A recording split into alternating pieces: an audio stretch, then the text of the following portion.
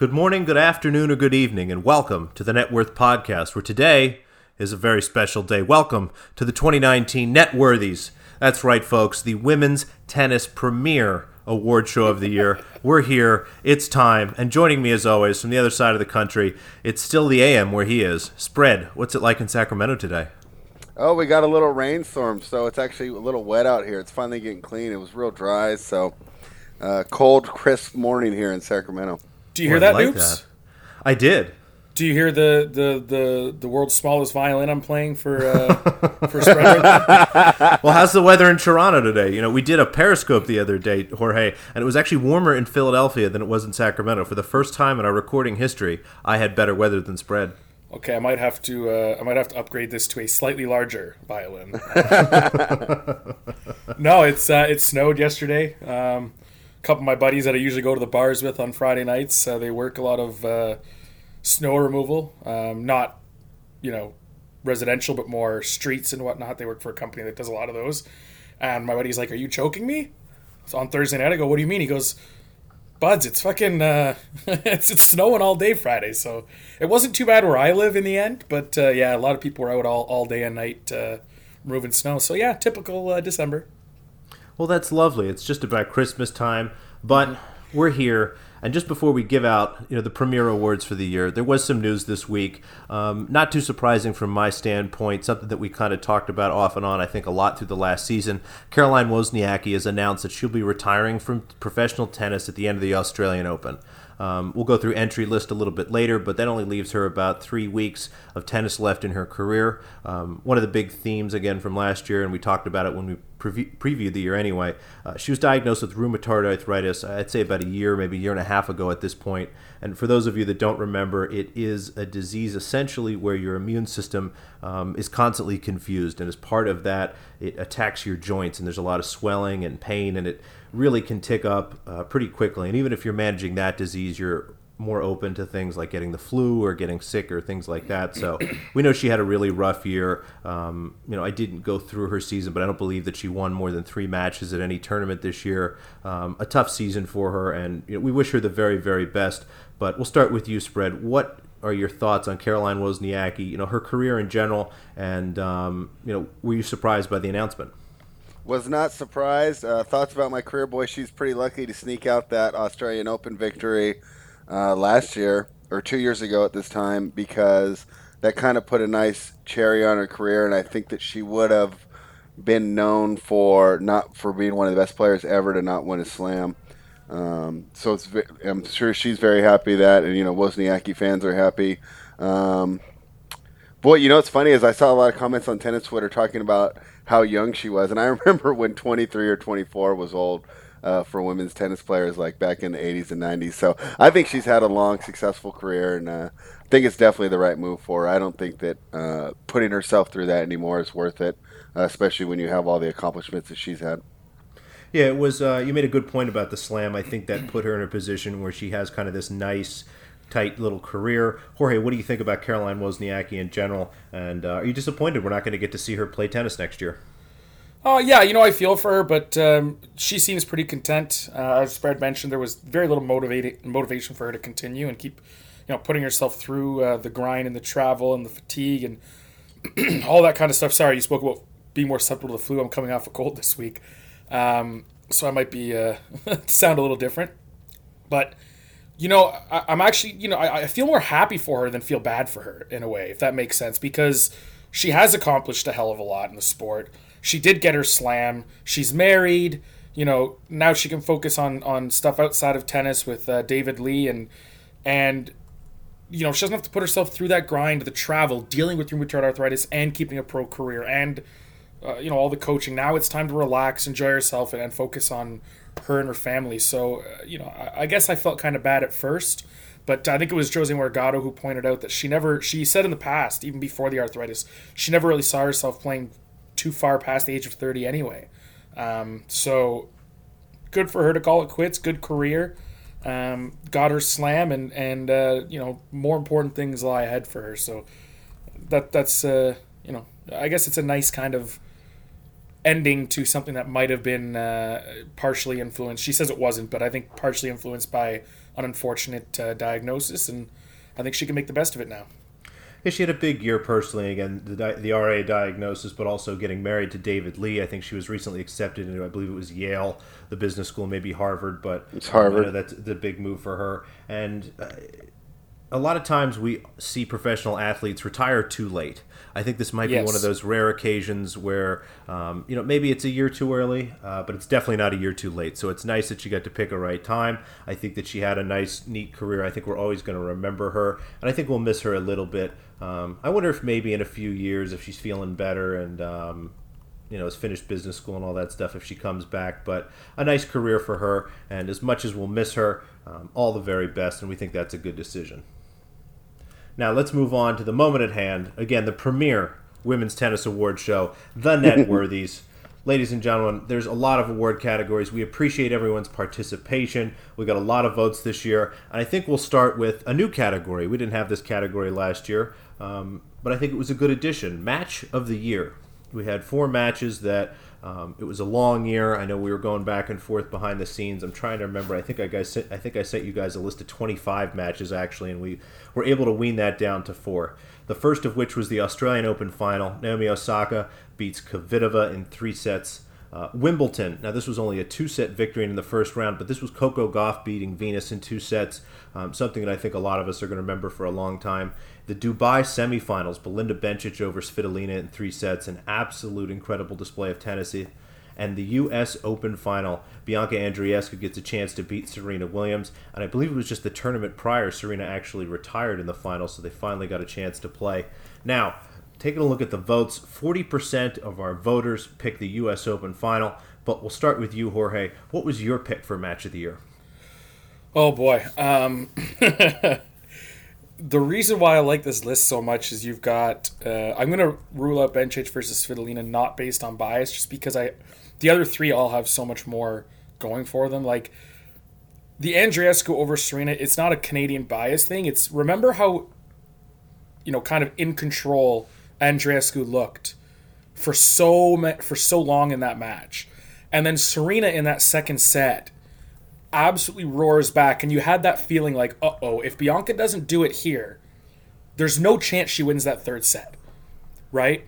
So I think for this kid on the U.S. Open stage with the crowd 110% against her in the largest tennis arena in the world, against the greatest women's player of all time, for a kid and a teenager who has now blown this big lead to compose herself and in those final games come back and beat Serena, I think that kind of accomplishment, while the scoreline may not indicate best match of the year, it puts it right up there.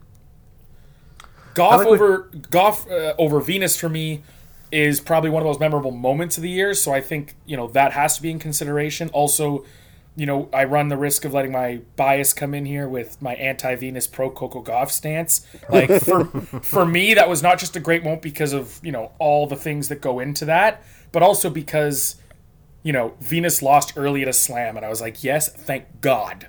But I think I have to vote for Osaka Kvitova.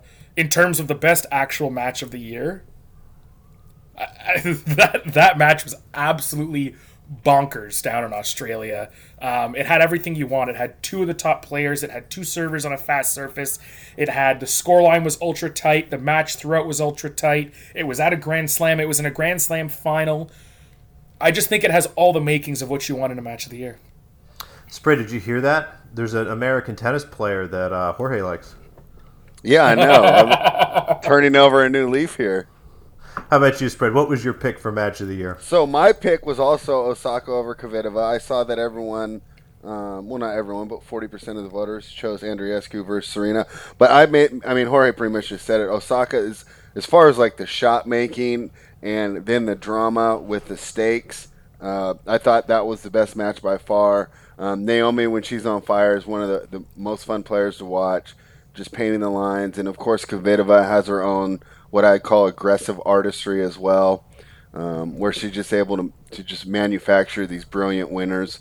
So that was my favorite match. I can understand why Andreescu over Serena might have, more people chose that one because that one kind of had the symbolic, you know, I know Serena's passed the torch to about 4 different women so far. None of them seem to be hold on, but it kind of did have that feeling. And like Jorge said, while it seemed to be a coronation for the first set and a half, there was those tight moments, and it really required Andreescu to hold on and show some mental toughness. And I thought that made that match really enjoyable as well.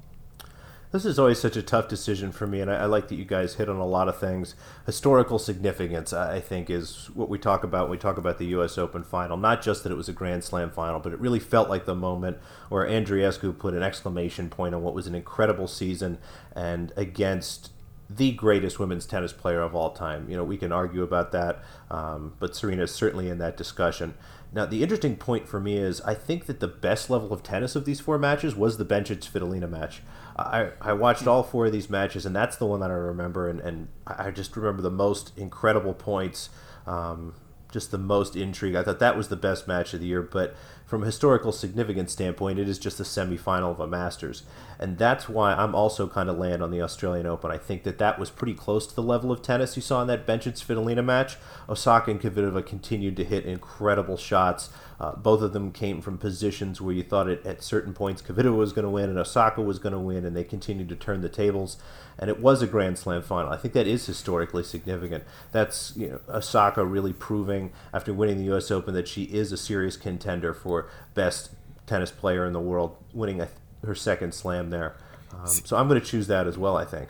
See, and my thing too is I don't want to just pick the slam matches, and I have here, but I think it's important to note it's more out of I truly believe they're the matches of the year. I can't stand, here in North America when the Heisman winner is always a quarterback and the most valuable player is always the best player on the best team and not the most actually valuable to their team.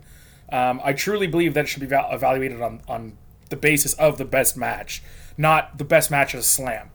But I do think that both Andreescu and Serena, considering how the matches played out, and of course Kvitova Osaka, like slam or not, that final at the Aussie, the tension, the back and forth, the 3 sets, the tight matches, everyone holding, some great shots. I think regardless of where that match is, it would have been one of the matches of the year. So I do think it is important to note that we don't just... Is historical significance part of what goes into it? Yes. But it shouldn't, disqualify others either. Okay. I just think it was the best match, plain and simple.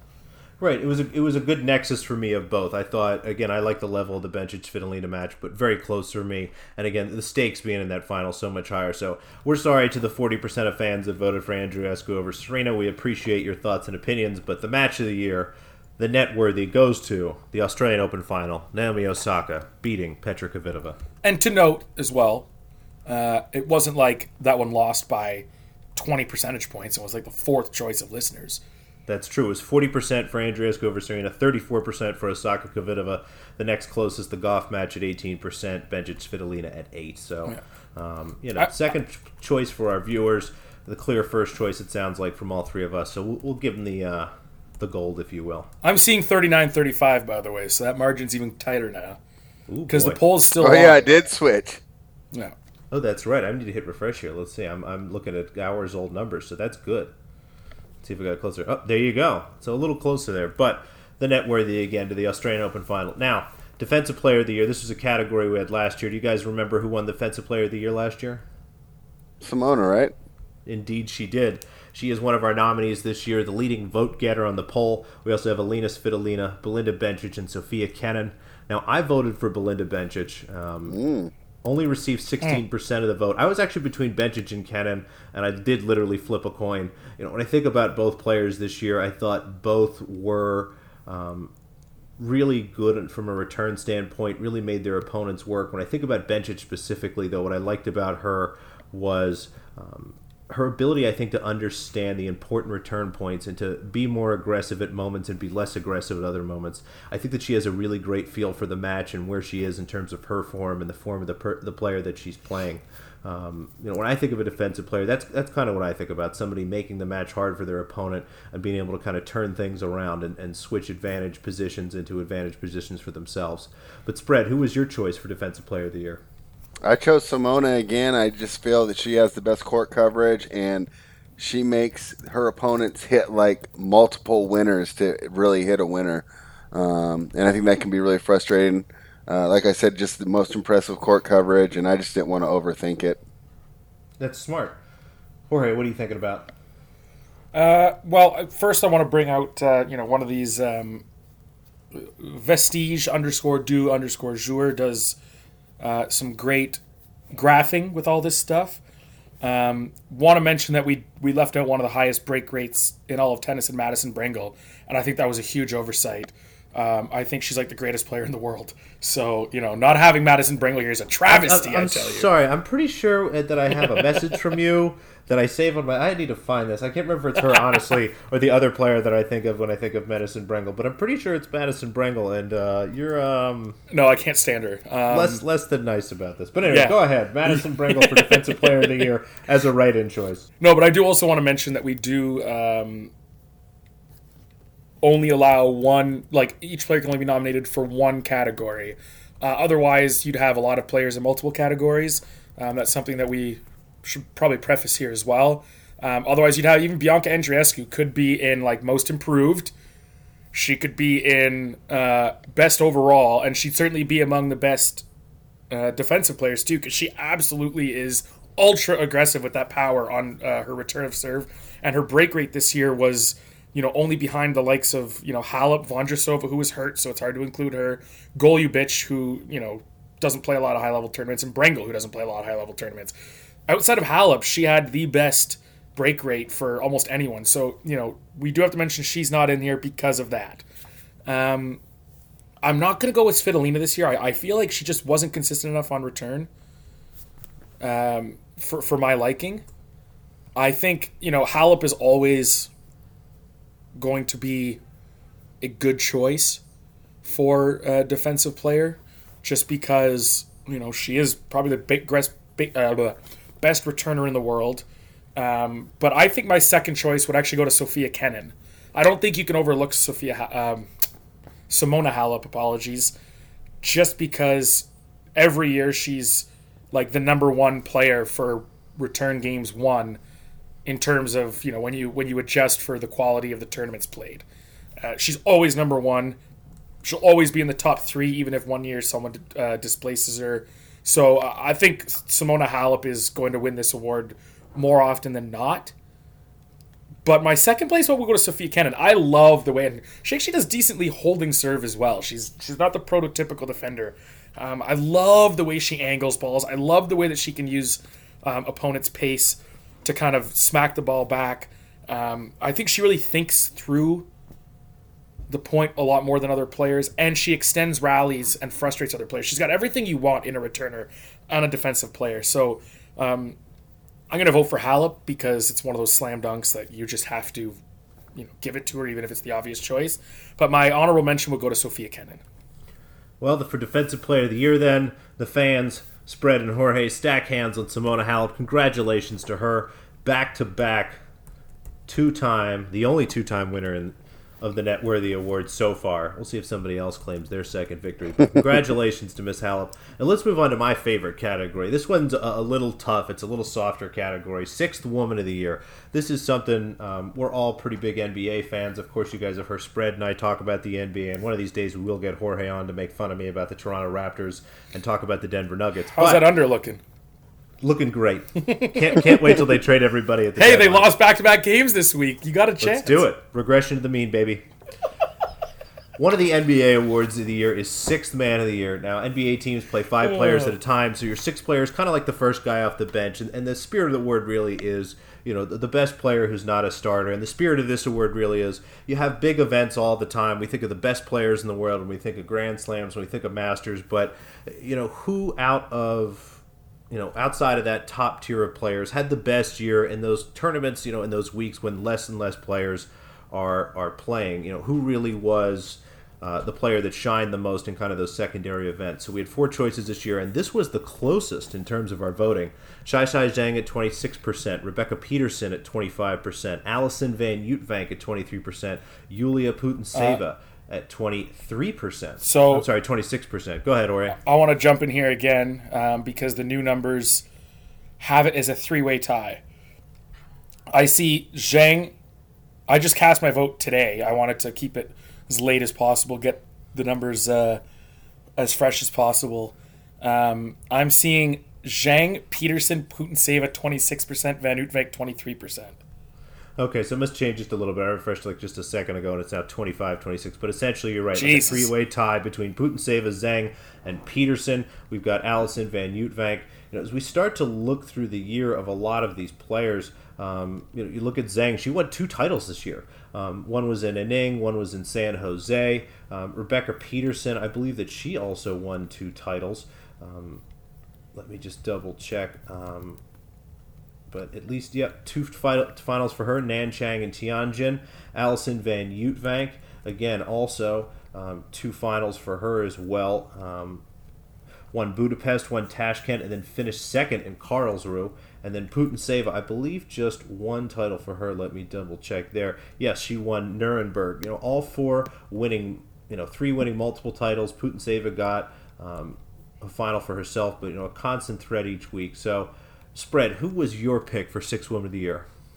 All right. Well, one of the things that we like also in our NBA analogy is that the 6th man is supposed to bring in some energy, some excitement, some flash to the team. And I feel that, in the spirit of the award, this person's going to bring some of that energy and that flash to maybe some of these smaller events. So I had to give it to Putintseva.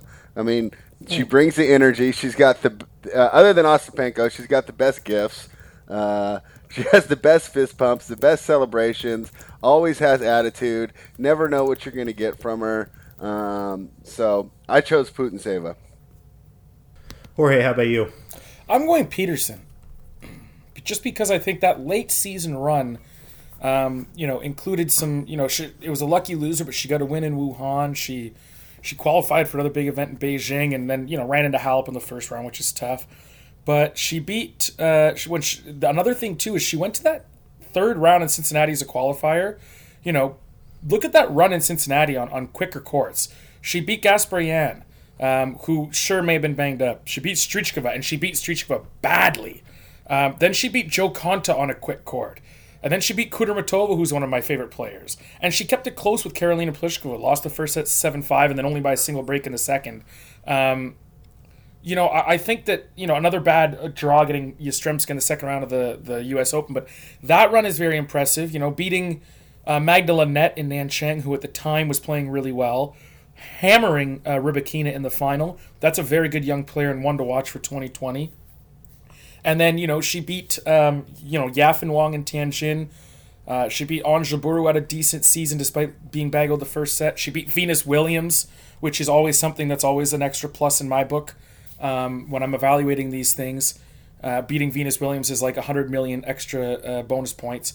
So I look at who she beat. I look at 2 titles. I look at a nice run at a big premier event in Cincinnati. I'm going to say Rebecca Peterson. I think Rebecca Peterson would be my choice for the group of the 4 to make a big step forward into the next tier. Honestly, as I look at the other 3, Zhang, Van Uytvanck, and Putintseva, I think that they will be contenders for 6th Woman of the Year, maybe next year, possibly the year after. This was really, really tough for me, and I just hit refresh again, Jorge, and now it's back to a 3-way tie. Yeah. Zhang, Peterson, and Putintseva at 26%. I actually voted for Zhang at first, but the more I look at this and the more I think about it, I think you're right, Spread. You've made a good plea there. I think for the spirit of the award, I think Putintseva is going to be someone that we have here every single year. I think that week in and week out, she made tennis matches interesting that we weren't necessarily super excited to watch. So I'm going to go Putintseva. Jorge, any disagreements? I am not. Well, I think it's a 2-1 vote, but I am not going to complain about giving Putintseva an award. Well then, Yulia Putintseva, congratulations on your 6th Woman of the Year. We appreciate you playing such great tennis and keeping things hot and heavy in those weeks when maybe we had less eyeballs. Now on to the next award, Most Improved Player. This was a pretty interesting group of players here. Let's go through and just quickly take a look at the change in rank. That was one of the things that we looked at here. Now, our first pick here, Veronika Kudermetova, 134 last year, all the way up to 40 this year. Lauren Davis, 174 last year, all the way up to 64 this year. Allison Risk, 62 last year, all the way up into the top 20 at number 18. And then Karolina Much and/or Mahova started the year at 145 and almost made the top 20, just outside there at 21. Now the fan voting here picked Mahova at 42% risk, just behind there at 36%. Kudermetova only 16%. Lauren Davis just 7%. Jorge, who was your pick for most improved? Oh, man, this is a tough one. I respect what Allison Risk did, and I think her jump is probably tougher than a lot of the other jumps in terms of just sheer numbers. Like, she may not have had the most spots gained, but I think she had the toughest. I'm going to go Mahova. I like how well-rounded her game is, how much she's added. Her serve is nice to watch. She's a good returner. She can play the angles. She can play multiple surfaces. I don't trust Ali Risk anywhere but grass. And I mean, the late surge in the season was nice. I don't think it's repeated. I think she drops back again next year. Most improved player doesn't just mean who. I guess it does just mean who improved the most this year. But I think part of this consideration also has to be, how sustainable is that success? Because frankly, did you really improve, or did you just have one good, outlier of a year? And I think the players with the most chance at sustaining the improvement are Kudermetova and Mahova. So that's really what I'm going to go with. It's between those two, and for me, it's Mahova. I just think her game's a little bit more well-rounded, even though I'm a big fan of the Kuder Monster. But I think that in order to be improved, your game has to be better and not just the same game that had a nice stretch. And I think Allison Risk, a lot of her game is still very similar from my evaluation. So I expect her to drop, and I do think that should factor into being improving your game. I love what you just said there, and I feel the exact way about Mahova.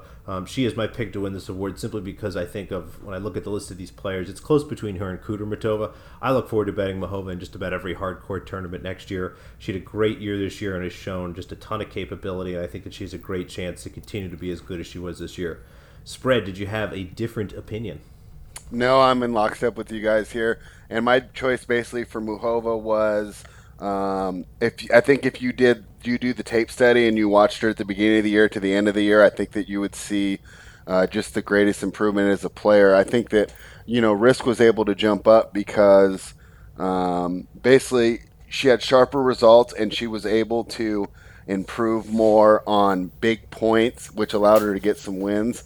She was winning the crucial points more often against the top players. That allowed her to jump into the top 20. But I think that overall, just improving her game and her skill set, I think that Mahova had the most improvement this year. Well, congratulations to Karolina. The 4-0 decision here. The fans and the three of us all stacking hands. She will get the net worthy for Most Improved Player of the Year. On to Rookie of the Year. 4 choices here. Now, the way women's tennis works, of course, there's not quite a true rookie, if you will. A lot of these women we've seen play before at lower levels. A lot of them have even played WTA level tennis. But the idea kind of being here, their first full season, their first big step forward, we had 4 choices. Kaja Hooven, Iga Swiatek, Coco Gauff, and Elena Rybakina. The big choice from the fans here, 63% of the vote. I believe the only vote getter greater than 50%. Oh, God. Yes, Coco Gauff, 63% of the vote there. Jorge, do you have any reason to disagree with the fans? Sure. I mean, I guess that tournament late in the year where she won it kind of really boosts her. But I just don't think that, outside of Wimbledon, how much did she really do at WTA level other than win a tournament in Lin's late season that she really shouldn't even have been in because she lost in the final round of qualifying? Did she do enough at the WTA level to really warrant being Rookie of the Year for us? And I say no. I think that Swiatek is a better choice, although she really emerged for me last year, but a lot of that was ITF-based. I think she's a better choice for her early season and her abilities and game. I'd have a tough time making the case for Kaja Juvan, but Rybakina is also a better choice for me when we're talking about the WTA Tour. Yeah, I disagree with the fans, absolutely. So Rybakina was actually my choice when I look at her season. Won the title in Bucharest, made the final in Nanjing. A lot of long weeks when I flipped through her season here. won some lower events, some ITF events, if you will, as well while she played throughout the season. I thought that she had the most impressive year. I guess the question is whether we make this award about last season or how we feel about going forward. So maybe to ask you a different question, Jorge, do you think Coco Gauff has the chance to be the best player of this group? Oh, absolutely, yeah. I think Yvonne is a little more constricted by surface. Rybakina actually surprised me on the clay this year. That was another reason why I really like her in this. I had her as a clay fade and a hardcourt player, but she actually picked up a few wins I didn't think she would on the dirt. So I think I was impressed by that. She won a clay tournament in Bucharest. She went to the semis of a grass tournament in Den Bosch. She went to the quarters of another clay tournament in Istanbul. Early in the season, she was racking up hardcourt ITF results, but then she went to the final of the hardcourt event in Nanchang. She qualified for, I believe, 2 slams. She lost in the first round of the French and the U.S. Open, but she had to qualify for both. She went to the third round qualifying for Wimbledon. Next year, she won't have to do any of that. She went indoors to the semis in Luxembourg, where she lost to a Julia Gerges, who had refound her, her game, and that's going to be a tough match at all time. Always going to be a tough match. Yeah, I think Rybakina did a great job across surfaces this year. She was a true rookie in the sense that she had to qualify for slams. We've seen her play many times before, but she still was at the point where she had to qualify for slams. She had made a huge jump in the rankings prior to this season, and she demonstrated abilities to make deep runs at international events on multiple surfaces. I think she's hands down for me the rookie of the 2019 season. All right, we got 2 votes for Rybakina, 1 fan vote for Gauff. Spread, you're in a tough position here. What are you thinking? Well, you know what? Someone's going to have to take the role of the ignorant, ethnocentric American, and I'll go ahead and do that. And I'll do that with my support of Coco Gauff. And basically, my main reason is giving her the award is, like you said, number one, she does have the most potential, exciting on the court. But what she really did was kind of move tennis back into the mainstream culture here, even if it was for a couple weeks. I mean, I had so much fun turning on and listening to Mike Golick and those guys on ESPN in the morning while I'm driving around, butcher her name and pretend to care about tennis for the 2 weeks. But basically just what she did as far as capturing the public's imagination, I thought was enough for her to garner the award. Because going into next year, I mean, she's already announced for the City Open in D.C. I mean, she's already a hot ticket. So maybe not for as far as on-court accomplishments, but just for raising awareness, or not necessarily awareness, but just interest in the sport. That's why I'm giving her the award, just because she definitely came on the scene and increased the amount of attention that mainstream American media was given to tennis. I'm glad you prefaced that, though, because then that, like, as long as it's understood that, like, for other reasons, like on court, it's hard to justify. But yeah, right. All right, well, it sounds like we're picking Coco Gauff. I mean, I'm a people pleaser. I want to give the people what they want. I thought Spread made a compelling case. I know, Jorge, you and I both had her, 1B, if not number 2 on our list. So what do you think? Coco Gauff, congratulations on Rookie of the Year for the Net Worthy. Our apologies goes out to Elena Rybakina. You had a great season. Maybe, well, I guess not next year. We'll have to find something else for her to win. All right, on to Coach of the Year. 4 choices here. Conchita Martinez, who coached Karolina Pliskova. Craig, I hope it's Tizer. Does anyone know if it's Tizer or Tizer? I don't. He was the coach of Ashley Barty this year. Marion Bertoli, very close to the heart of Spread Astaire, and she was the coach of Elena Ostapenko there. And Sylvain? Anyway, Bruno, Bianca Andreescu's coach. Of course, Bruno, the big favorite there. Andreescu's coach getting 46% of the vote. The next 3 pretty close. Bartoli, 20%. Conchita Martinez, 19%. Tizer and or Tizer, who I think won the WTA Insider Twitter poll, whatever, Coach of the Year. But who cares about that? Spread, who was your Coach of the Year, I wonder? Oh, I mean, I was a total homer on this pick. I picked Bartoli. She got Ostapenko to play a normal level of tennis, so I picked her. She got her back on form, and she was fun to watch as far as, talk about, from a fan's perspective or just watching their their on-court interactions were just so fun. How they would just basically gossip about the other player and just, I don't know. I just had a lot of fun watching her. And I think it made Ostapenko matches a lot more fun to watch. So complete homer pick. You can go ahead and disregard it when we're giving out the award. But I voted for Bartoli. It's good to know there's certain things you can count on, isn't there, Jorge? Yeah, sure. I mean, there's no chance it was Bartoli, but good for She only spread. coached for 3 tournaments. Good for spread. Yeah, I mean, and they weren't even big tournaments. So she won 33% of the tournaments Bartoli coached. Yeah, Yes, and none of them were big It's a pretty tournaments. good so- number. Well, they're wins. Title's a title, bro. All right, Jorge, who is your choice? That is for so Coach of the wrong. Year? This is a 2-horse race. It's either Tizer or Bruno. There's no doubt. You can call me a homer for this. I mean, Barty had been a bit more established. I think the fact that she won the French actually gives her a stronger case than anything else she did all year. We knew she was an amazing grass and hardcourt player. We knew that. But the fact that she won the French freaking Open, I mean, that's where I think you have to take a look at the coaching and say, no one saw that coming. No one knew that she was going to have a good run at a clay event, let alone the biggest clay event in the world. I'm sorry, but there had to be some technique worked on, some coaching involved in getting her to that point.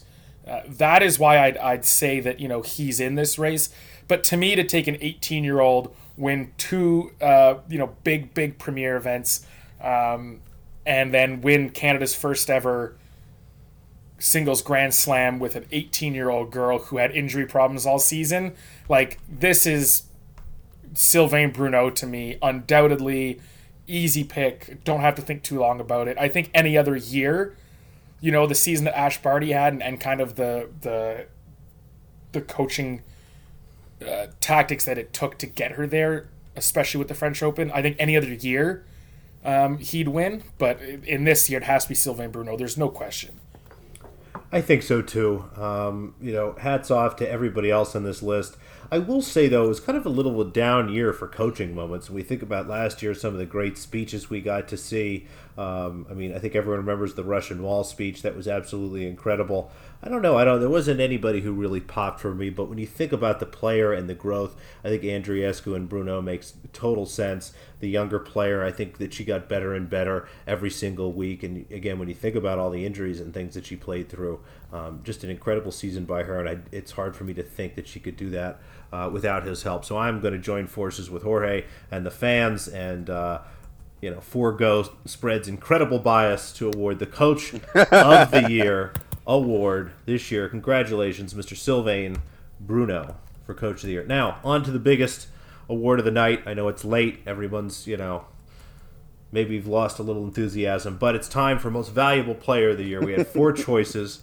Ashley Barty, Bianca Andreescu, Simona Halep, and Naomi Osaka. And quickly, just to go through a little recap of each of their years, Miss Barty will start with 6 finals for her, winning 4 tournaments, one being the WTA finals, as well as the aforementioned French Open. She also won Miami and Birmingham, finishing second in Beijing, as well as City to start the year. Bianca Andreescu, 5 finals for her. She won 4, the U.S. Open, Toronto, Indian Wells, Newport Beach, and finished second at Auckland. I actually forgot she finished second at Auckland at the beginning of the year. Good win for Julia Gorgas right there. Simona Halep, our third choice. Only 3 finals for her, though, this year. Winning Wimbledon, much to our surprise.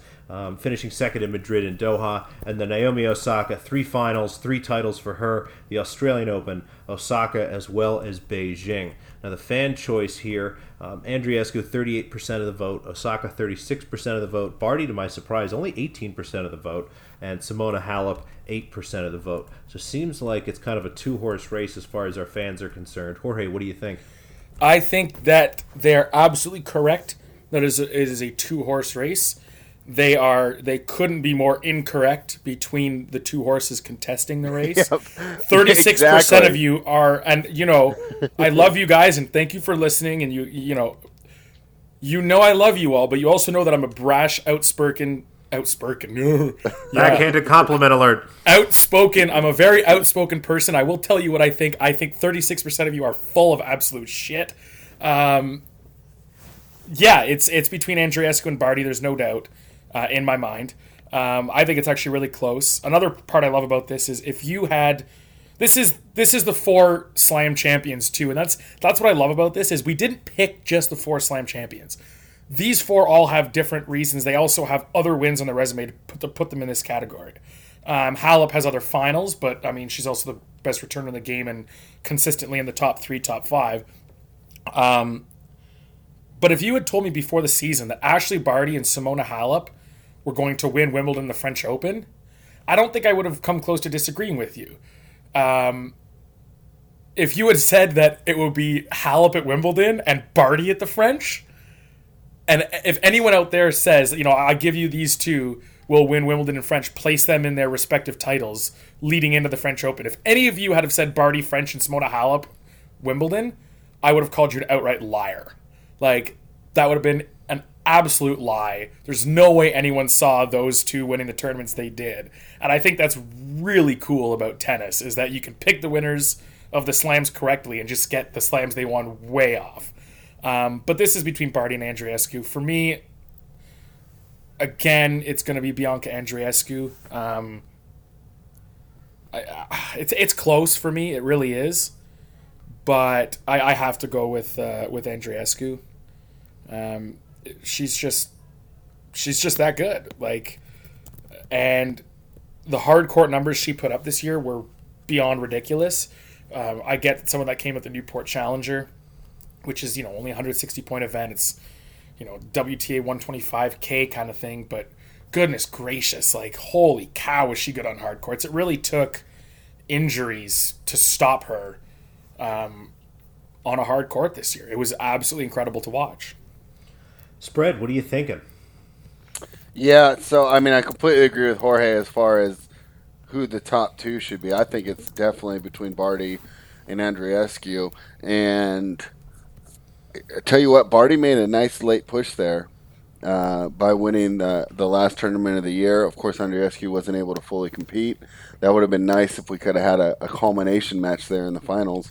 But we didn't. But injuries aside, I'm still going to choose Bianca too, just because of the way that she took the scene over. And at her best, it was the best display of tennis that I've seen, that not from Serena, in a while. And I think it even eclipsed Osaka's 2018, which was a fantastic way to finish the year.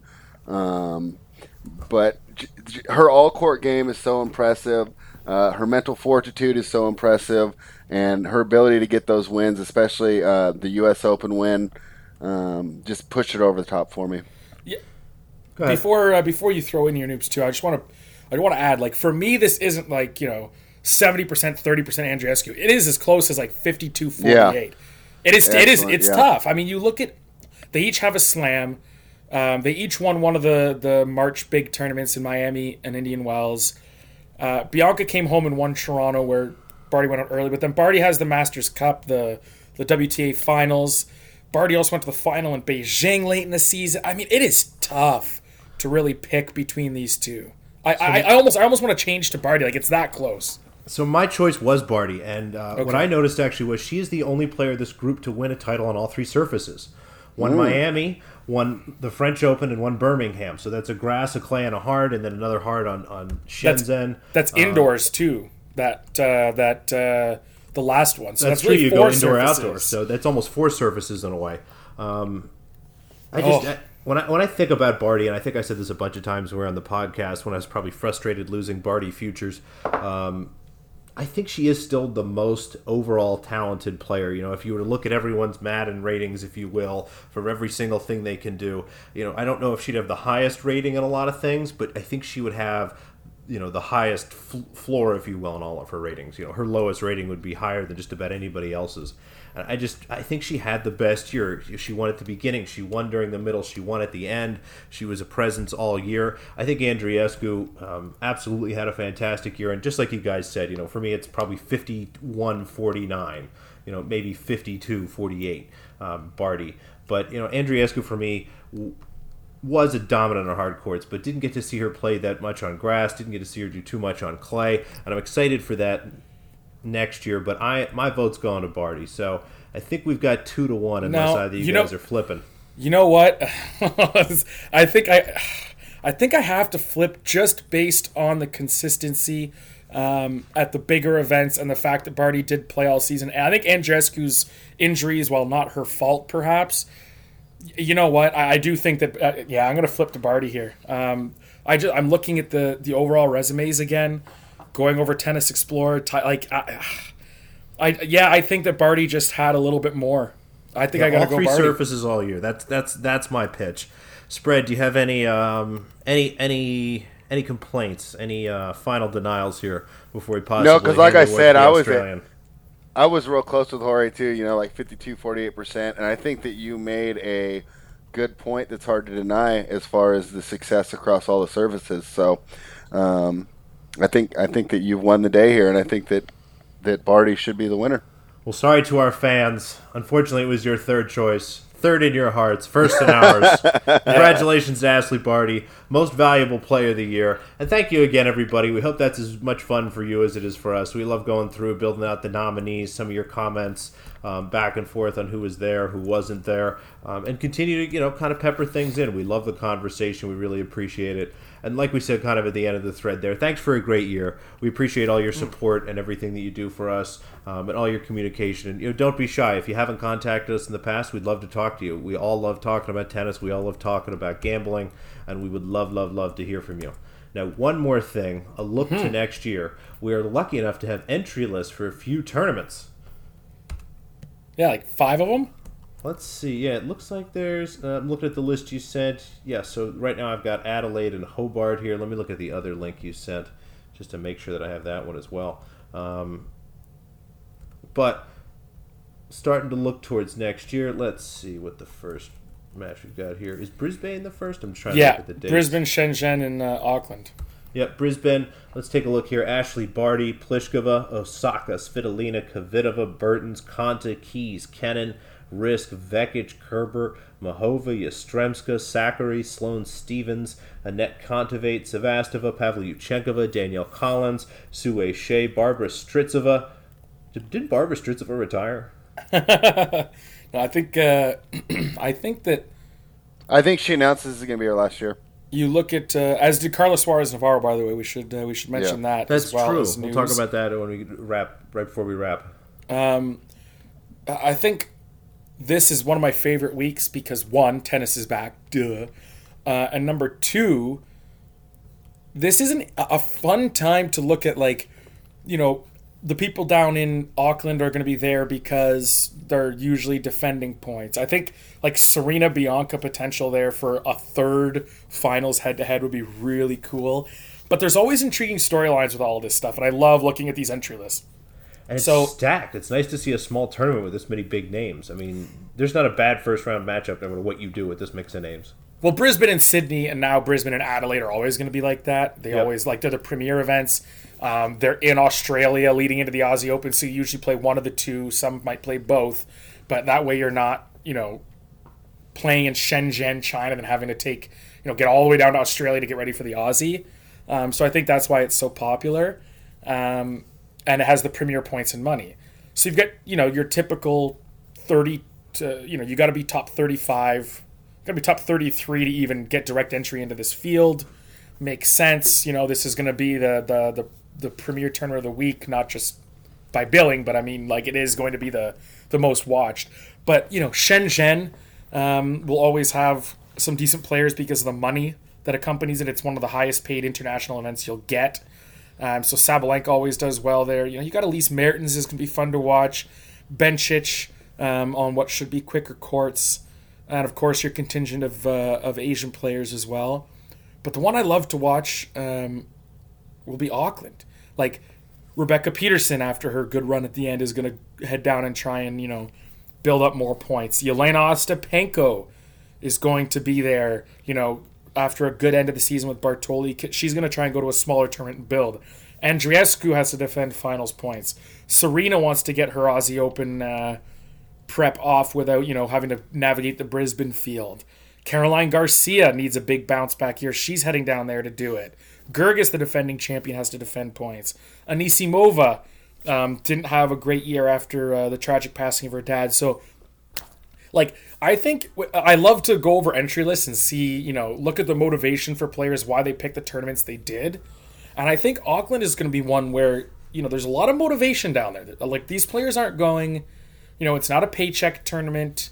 It's really windy. They're not the best conditions to play in. Like, the players that are there for a reason. Sarita might be there because it's a paycheck, in terms of appearance fee, but the rest of them all have a reason to play hard, and I think that's going to be a really fun tournament to watch. Yeah, I like that one as well. Just to quickly blow through the draws here, quick spread before you jump in and maybe pick your favorite. Shenzhen, you've got Benchet, Sabalenka, Mertens, Wang Jiang, Muguruza, Rybakina, Zhang, Alexandrova, Magda Linette, Wang Yafan, Siniakova, Blinkova, Pliskova, the lesser, Sasnovich, Lin Zhu, Sarenko, one of our favorites, Sorona Kirstea there. And then you look at the Auckland field, Andreescu, Serena, Martic, Anna Samova, Gorgas, Wozniacki. Again, one of the last tournaments we'll get to see her play in. Kat Bellis, looks like we got Cece back this year. Peterson, Ostapenko, so I know Spread's going to be paying attention here. Caroline Garcia. Three pretty fun groups. Now, Spread, do you have any thoughts kind of on maybe what your favorite event's going to be? I know that Jorge made a pretty compelling case for Auckland. I still like the field in Brisbane the best, but what do you think? Yeah, I like Brisbane too. Honestly, I'm just excited that it's back. It will be back. I'm watching. I have a Tennis Channel on right now, so I'm watching a Potapova Goff replay. But I'm ready for the real thing to start back up. And my favorite part about the beginning of the year is it's kind of late at night out here for us, so I get to kind of watch it in peace and just kind of take in all my things on the players and what they've been doing in the off season. And obviously, it's always a great chance to see who's been working on their game and who's been working on their Instagram. All right, the week after that, 2 events, and just before the Australian Open. Adelaide, we've got Barty, Halep, Kvitova, Bertens, Konta, Kenin, Martic, Vondrousova. Looks like that'll be her return from a long break. Excited to see her play again. Risk, Vekic, Kerber, Yastremska, Sakkari, Stevens, Kontaveit, Sevastova, Gorgas, Danielle Collins, and Wang Jiang. And then in Hobart, another pretty good field. Mertens, Rybakina, Zhang, Kudermetova, Linette, Cece Bellis, Rebecca Peterson, Caroline Garcia, Van Uytvanck, Wang Yafan, Kuzmova, Kuznetsova, looking here, Buzkova, a handful of other names. I think we get a pretty clear choice for maybe the more talented field, but 2 pretty good groups. Spread, what are your initial reactions to those 2? No, it's going to be great. And the one thing is these fields might be depleted by the winners of the week before. Mm-hmm. So that's one thing to keep in mind. But I love the run-up to the Australian Open. It's quick. And like I said, you really get a good idea of who really spent time working on their game in the offseason and who didn't. What do you think, Jorge? Yeah, I think, your Auckland to Hobart parallels, obviously, there. You get a lot of the same names. Cece Bellis on her return should be fun to watch. I watched her. She actually returned this year on at an ITF for 2. She didn't look like... I always thought she had some decent hitting before she got hurt, and because it was an elbow or a wrist, or I think it was elbow, I think she's lost a lot of that, so I think the game style might have to change a bit. I think there was always some counterpunching there as well, but she just looks like a lot more of a player who's going to have to defend well and angle well to win. So that's going to be something to watch, unless the strength builds up over time, obviously, which is always possible. Rybakina, Blinkova in Hobart. I always like the secondary events. Like, yeah, Adelaide's got the big players, but everyone knows the big players. The betting markets are a lot more efficient on the big names. I love watching these smaller events with these players in that, 40 to 100 range and the up-and-comers, and can you find value? Can Kuzmova bounce back, have a more consistent year? Can Garcia bounce back from a down year? Can Linette sustain what she did late in the season? How much more will Kudermetova progress? Same thing with Rybakina. And the one thing I would say, if I had one big takeaway from these 2 sets of entry lists to start the season, I am not huge on Elise Mertens playing Auckland and then Hobart. You're a top 20 player. You have aspirations to go deep at a slam. The Aussie courts are quicker than you probably want them to be. And so you have 2 opportunities to play top-level talent and get ready for what you're going to face in the third round and later at the Aussie. And she went to Shenzhen and then Hobart, right? Yeah. And you chose to go to Shenzhen and Hobart, where you're going to be a top 3 seed and then the 1 seed. I don't understand the rationale.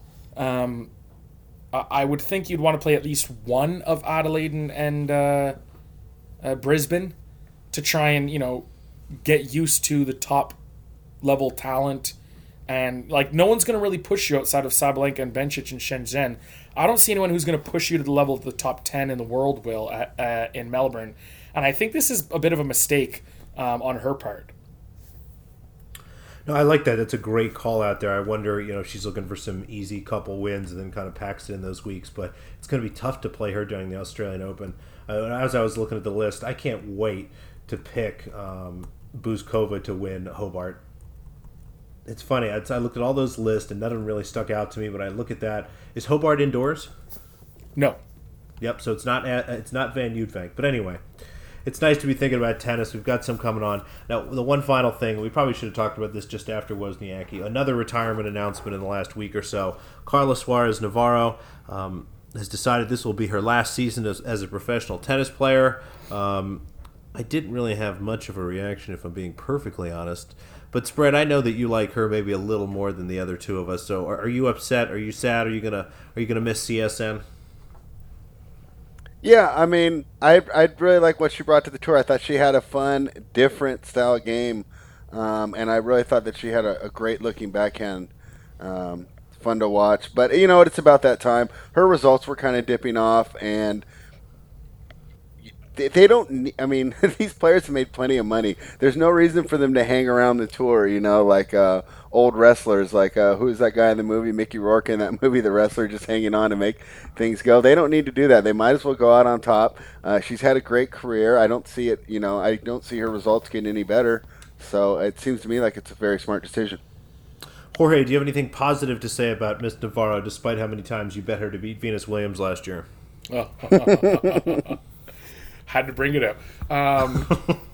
No, it's good for her. I think she was a very solid player. It's probably the best way to describe her. Or is, I guess she has another year left. But she's not dying. She's just retiring. Nothing she did particularly well. Very, very solid, above average, consistent top 20 to 30 player in the world. I'm sure she pressed her career highs a little bit better, but she was never every year-end top 10. But I don't think she was ever outside of the top 40 or 50 either, right? So very consistent. You know what you're getting. Managed to stay healthy. Just very, very solid player. There's not much you could say that's great about her. There's not much you can hammer her on either. I like what you said, Spread. I think you're right. She's leaving probably at the right time. Last year was a tough year for her, and she's had a nice career. You're right. She does bring something a little different, and it's always fun to see some variety. So congratulations to her. We wish her the absolute very best. And I think that's just about it for this week. Do you guys have anything else you want to talk about before we wrap up here? Yeah, let's keep you guys on your toes. Quick question, prediction. Who do you think will be number 1 in the world at this point next year? Bianca Andreescu. You think so, huh? Who do you say, Jorge? Oh, boy, that's tough. Now that I think about it, I want to pick Halep. That was my pick. See, I was going to say, I have a feeling that I don't want to sleep on Halep. The 3 I would say are Andreescu, Barty, or Halep. I do think Halep could get back to the top. And Cahill's coming back this year. My problem with Barty and Halep is that they've got the toughest slams to defend of anyone. Osaka is good on those fast courts, both the U.S. Open and the Aussie Open. Bianca Andreescu loves her hard court, so she'll have a good chance to defend hers. But both those women, Halep and Barty, do you expect them to win back-to-back Frenches for Barty and back-to-back Wimbledons for Halep?